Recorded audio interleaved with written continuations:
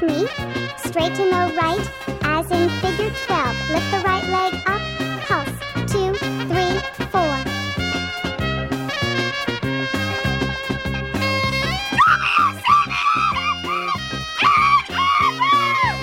Roll onto your stomach, then to the left side.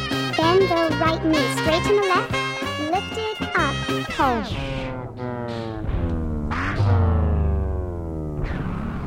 Well, it's about 6:30 p.m., and welcome to another edition of Gray Matters, the weekly news and media talk show. My name is Dick Whaley. My partner, Jim Dwyer, is enjoying this last week of peace and quiet up north with the family. Well, deserved vacation. Might be a little chilly at night up there, though, at this point. We've had perfect weather in my book for the last couple days, and hopefully, and it looks like it's going to continue.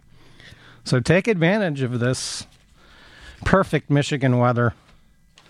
I would say pure Michigan. I think that's the new slogan that they've had for quite a number of years now, promoting Michigan tourism. And enjoy the state of Michigan these last couple of weeks before Labor Day, and enjoy Ann Arbor. Because people are moving out and people are moving in, and they're going to be moving in next week en masse. The peace and quiet that we've had all summer is alas coming to an end. Well, people are moving out and people are moving in Libya. Obviously, Gaddafi is Kaputski. I've always said that it's difficult talking about Gaddafi because he's complex, and I think that the American media has done a poor job of really sorting out what's going on with this Libyan situation, because I don't think it really applies to the so-called Arab Spring. We're going to give out plenty of brain damage awards in connection to the recently announced campaign of Rick Perry.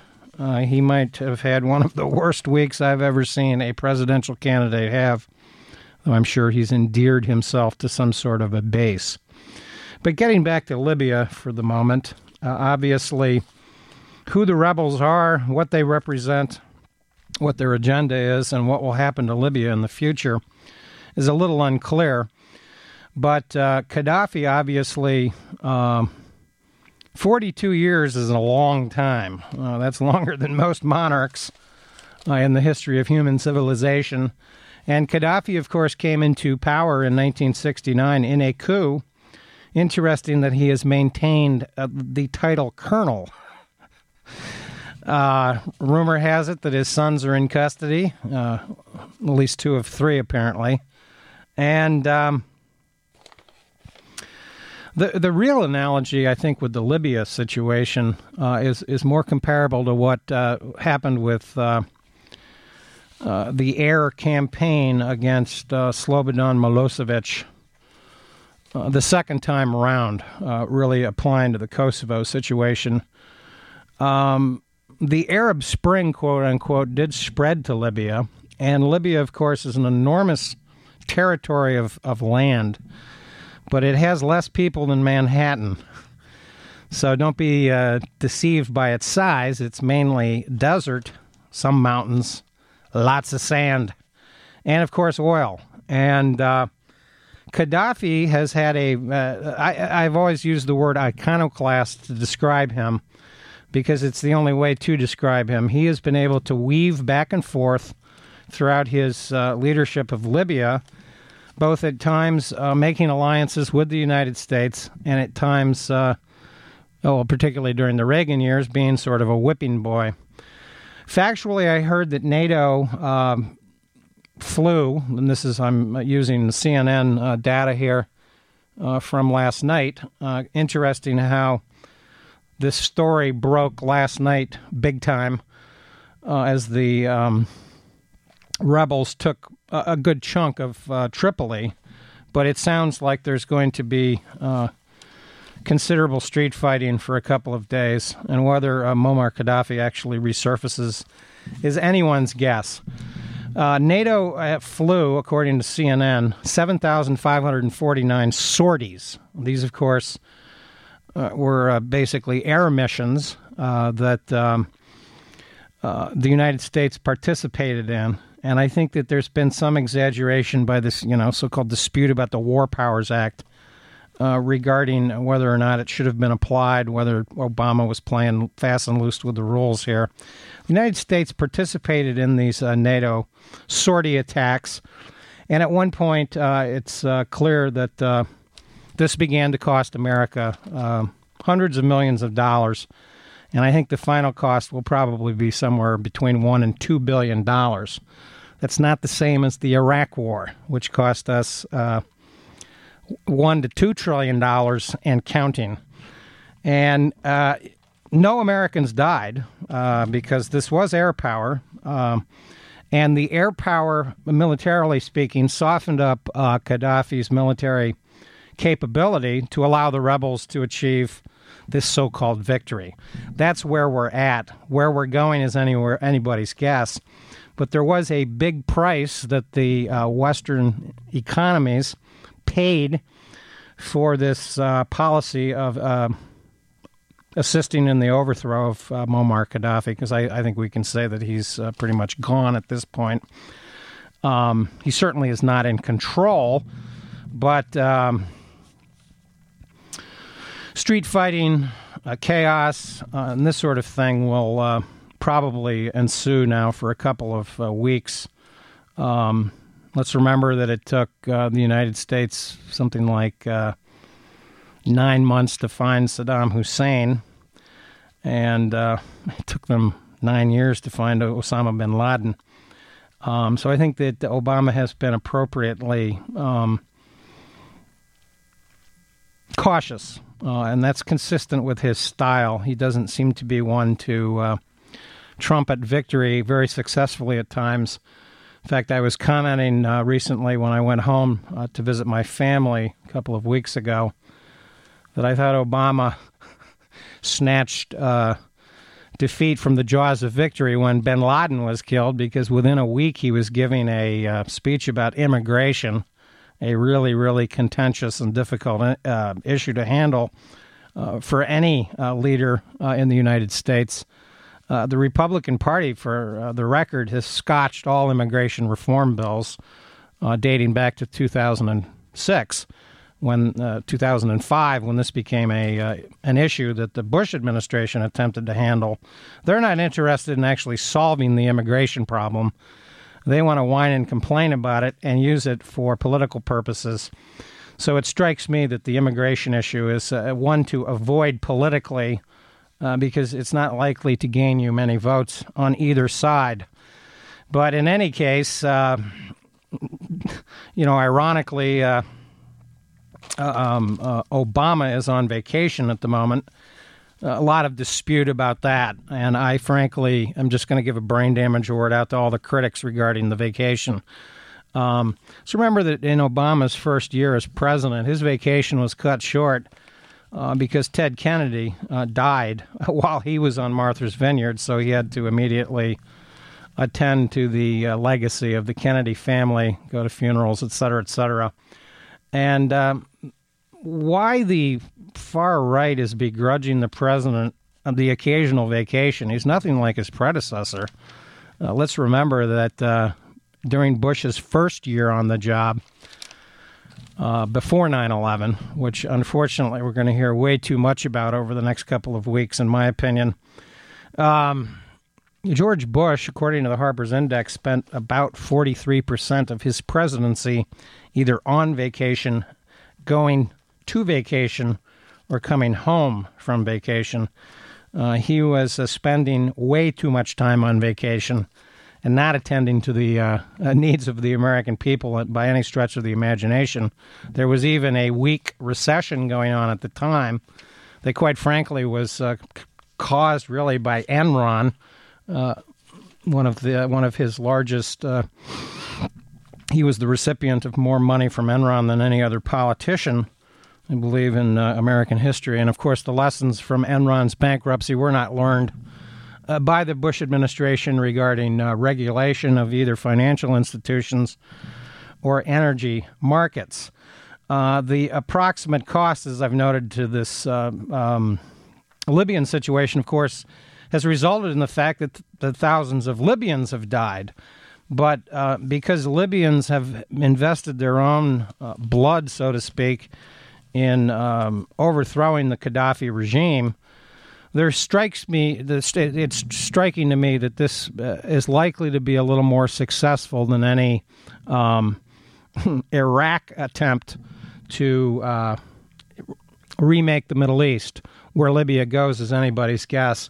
But I find it incredible that John McCain can immediately come out and criticize Obama for not acting sooner, and that more lives were lost because NATO didn't get involved sooner. I don't think that the facts support that, but the facts have rarely supported John McCain on anything related to the military. It's ironic here that I found, and I'm having some personal issues at home.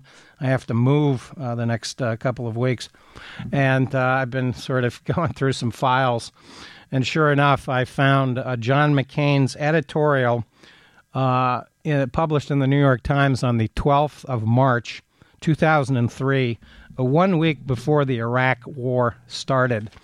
And if you want to get an idea of how much John McCain knows about the Middle East or war, I'm going to read some of these delightful delusions, because this demonstrates with certainty that John McCain has been campaigning politically in public without his space helmet for quite some time. John McCain, of course, is important because he is the most frequently booked guest on the Sunday morning talk shows. I had a friend in high school that we had a kind of a nickname for. His nickname was Gowdy, and we had a joke about him regarding him being an expert on everything. And John McCain thinks he's an expert on everything, including war. But alas, this Iraq editorial proves how bizarre his thinking is. He, of course, attacks the critics at the time of the war and declares unequivocally that the removal of the Saddam Hussein regime will be just, claiming that the critics have claimed that it would be unjust. But needless to say, that's not what the critics were really saying at the time. They were saying that it would be expensive, unwise, unwarranted, illegal, and unjust, perhaps. And anyway, I'll read a couple of paragraphs here to demonstrate John McCain's utter fantasy thinking regarding war. He asserts the main contention is that we have not exhausted, i.e. the United States, has not exhausted all nonviolent means to encourage Iraq's disarmament. They have a point. If not to exhaust the means, America will not tolerate the failure of nonviolent means indefinitely.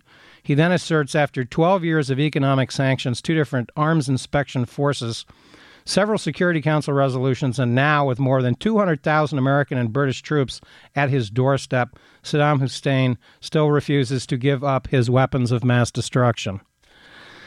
In fact, the facts show that Saddam Hussein allowed weapons inspectors into Iraq with no strings attached in September of 2002. And Bush, of course, and John McCain leading the charge on his right, ignored this fact in all of their assertions. They expressed skepticism that he was cooperating with the arms inspectors, and indeed the French and German and Russian and Chinese governments refused to vote for the Security Council resolution regarding the removal of Saddam Hussein for that very reason. They wanted the arms inspections to continue because the arms inspectors had not found any, quote, weapons of mass destruction, and the United States government, of course, never did. John McCain, of course, asserts in his argument that, quote, Saddam Hussein still refuses to give up his weapons of mass destruction.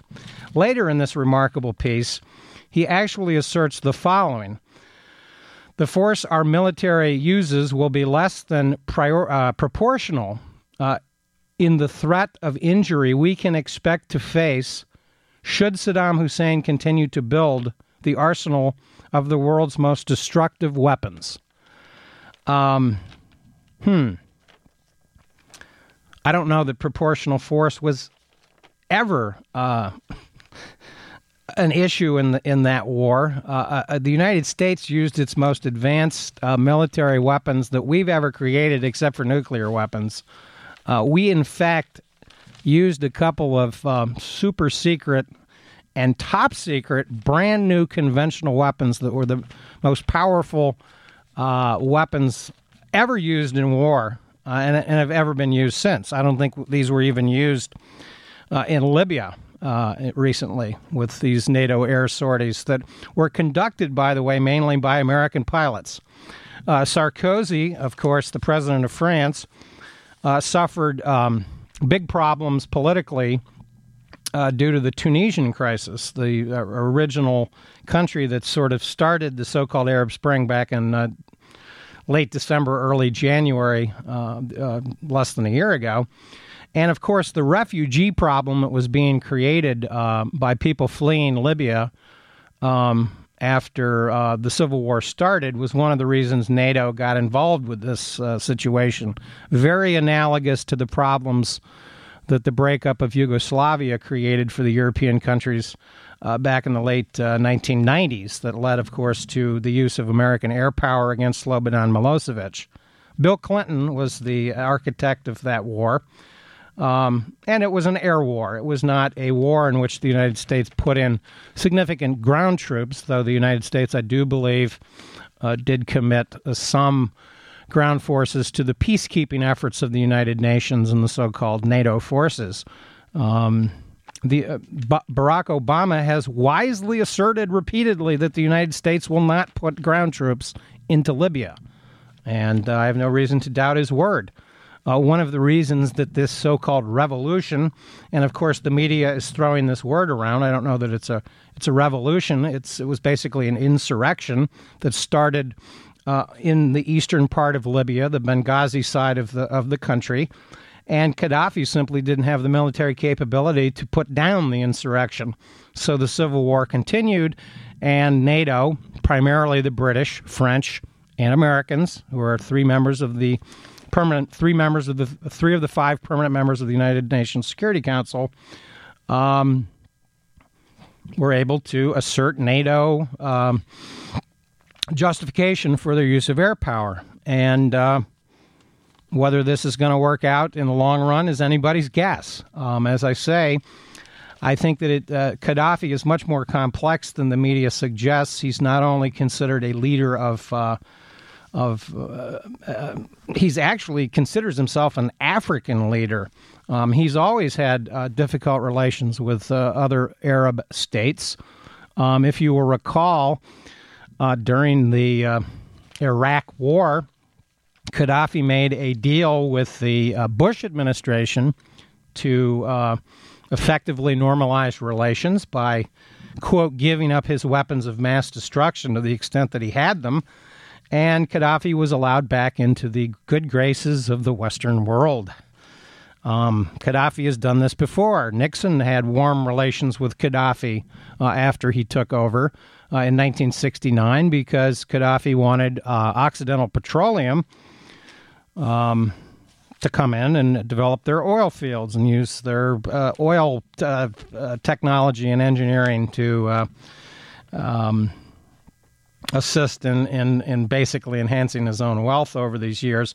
Gaddafi, of course, has been involved in some shenanigans in some of the civil wars that have gone on in Africa. And indeed, if he's fled Libya, I'm skeptical that he has, but if he has, he certainly went south. Perhaps he's hiding out in Chad. Maybe he will turn up in Mali. Who knows? But I'm sure that eventually he'll be discovered. He used to travel with one of the largest entourages of camels, tents, and all sorts of strange things, and allegedly used to drink raw camel milk from ancient vessels, as they say. John McCain, in his editorial dated the 12th of March, 1 week before the Iraq War, asserts that the United States, he makes the argument about the critics. He says the critics also object because our weapons do not discriminate between combatants and non-combatants. Did the much less discriminating bombs dropped in Berlin and Tokyo of World War II make that conflict unjust? Trying to compare what we were doing in Iraq to World War II, I think, is patently absurd. Despite advances in our weaponry, Adolf Hitler, by the way, was a major military power who could project power with a navy, air force, and army all over the globe. Saddam Hussein and Gaddafi have never been anywhere comparable to that, and this idea that they pose threats to the United States is absurd. They have certainly threatened and damaged American corporate interests over the years, but they have no capability whatsoever to directly attack the United States by sailing across the Atlantic on camels. They don't have navies. Gaddafi has some artillery and probably a very small minor air force, probably not even comparable to Slobodan Milosevic in Serbia. McCain asserts, despite advances in our weaponry intended to minimize the loss of innocent civilian casualties, some are inevitable, but far fewer will perish than in past wars. Far fewer will perish that are killed every year by the Iraqi regime that keeps power through the constant use of lethal violence. Far fewer will perish than might otherwise because Americans will accept greater risk to their own lives to prevent civilian deaths. Of course, nowhere in this rosy scenario does John McCain deal anywhere with the incredible problems that the United States had in occupying Iraq after the, as he puts it, the 3,000 precision-guided bombs and missiles in the first 2 days is intended to damage and demoralize the Iraqi people. He asserts it's intended to damage and demoralize the Iraqi military and to dissuade Iraqi leaders from using weapons of mass destruction. He asserts this weapons of mass destruction throughout this debate regarding Iraq. And later in the piece, he says, many critics suggest that disarming Iraq through regime change would not result in an improved peace. There are risks in this endeavor, to be sure, but no one can plausibly argue that ridding the world of Saddam Hussein will not significantly improve the stability in the region. Oh, really? I'm kind of wondering about the stability in the region. There seem to be continuing problems with, quote, stability from Algeria. Even Morocco has had some recent rumblings and problems from Algeria pretty much all the way to Afghanistan. Interesting that the United States pursues a policy of overthrowing Gaddafi, but is sort of silent, and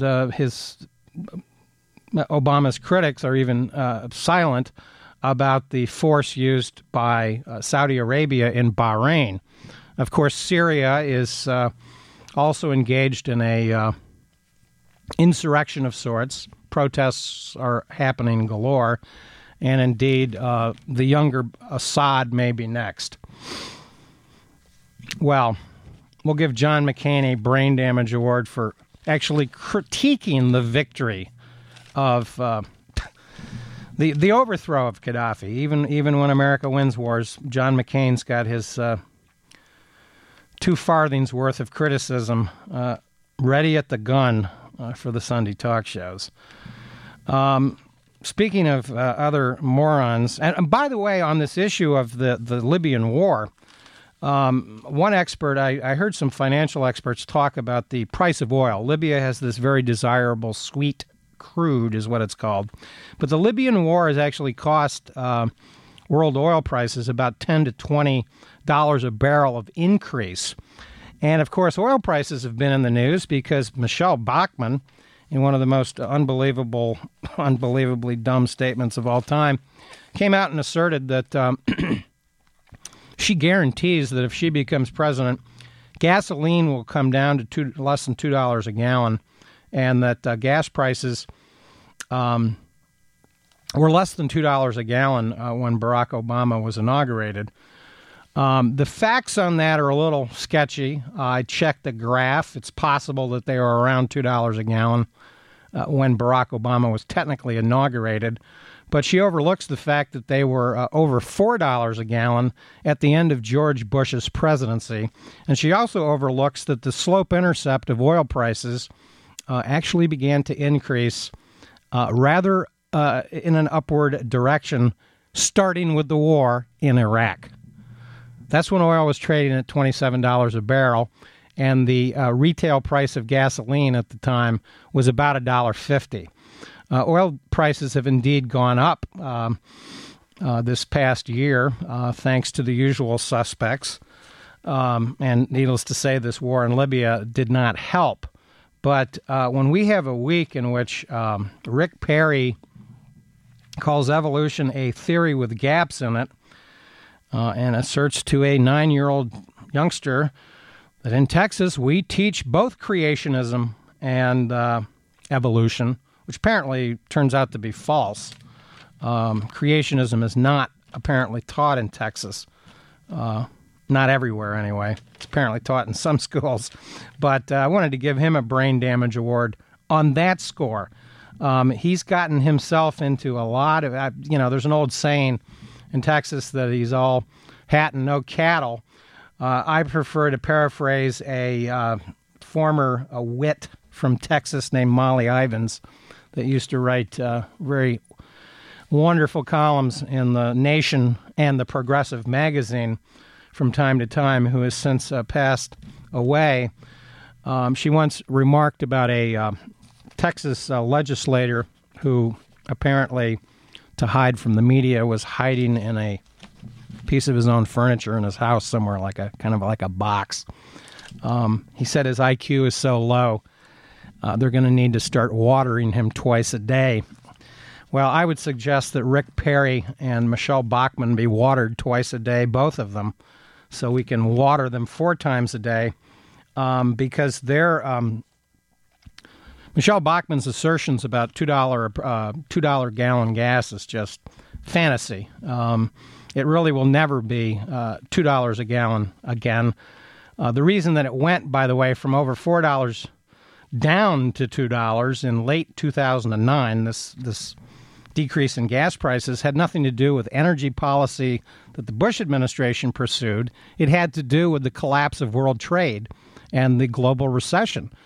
Floyd Norris has documented, by the way, that world trade declined during that period of the financial crisis of 2008, the one that George Bush and deregulation and Alan Greenspan and the speculation in the stock market, et cetera, et cetera. We don't need to go into all of the causes of the financial crisis, but it was capitalism at its worst, and the banks needed the bailout. More gory details about those bank bailouts. That's why the price of gas went down. It had nothing to do with energy policy. In fact, the statistics show that America has more oil right now in, quote, reserve than ever, despite the fact that the Obama administration recently did release some oil onto the market. So Michelle Bachmann doesn't know anything about oil prices. And oil prices, of course, have spiked over the years for various reasons, but most of the reasons have related to America's involvement in wars in the Middle East.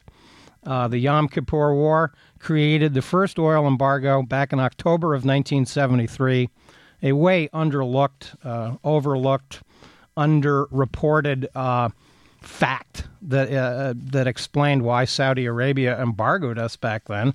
This led to the gradual decline of the American manufacturing sector. America's had these economic problems for 40 years. Rick Perry, and I'm getting an alert from my reliable engineering chief, Andrew. I'd call him Mad Andrew because I think I saw the motorcycle out there. that you are listening to Gray Matters here on WCBN FM Ann Arbor, and Yazoo City Calling will be coming up next. Now, Rick Perry also made a very vituperative attack on Ben Bernanke, the chairman of the Federal Reserve. Ben Bernanke was appointed by George W. Bush, just for the historical record. And Ben Bernanke has, in my opinion, done some questionable things and some good things. But one thing that's quite clear about Ben Bernanke, he understands that America is not going to get stimulus money from this Congress, because this Congress has the exact 100% incorrect recipe to deal with the jobs problem. How many jobs programs and bills have been introduced by the Republican House of Representatives? The answer is zero. And it is fascinating to me that the big debate about QE2, there are rumors that Bernanke may initiate a QE3 later in the week when he gives a speech from some mountain out in Wyoming in the Jackson Hole area. Hopefully, Rick Perry can show up and maybe he can see some burning bushes or something and maybe get some commandments from God, if not Ben Bernanke. But Ben Bernanke initiated QE2, for the historical record, within hours of Barack Obama being allowed to hold a news conference the day after the Republicans took control of the House of Representatives. Ben Bernanke's not an idiot. He knew that the Republican House of Representatives and these Tea Party Looney Tunes, loony bins, who have the 100% incorrect recipe for our economic problems. We need to spend money now. Finally, Barack Obama seems to be coming around to this, and we'll talk more about his political problems maybe next week when Jim is here, because he's continues to be a fascinating political figure for a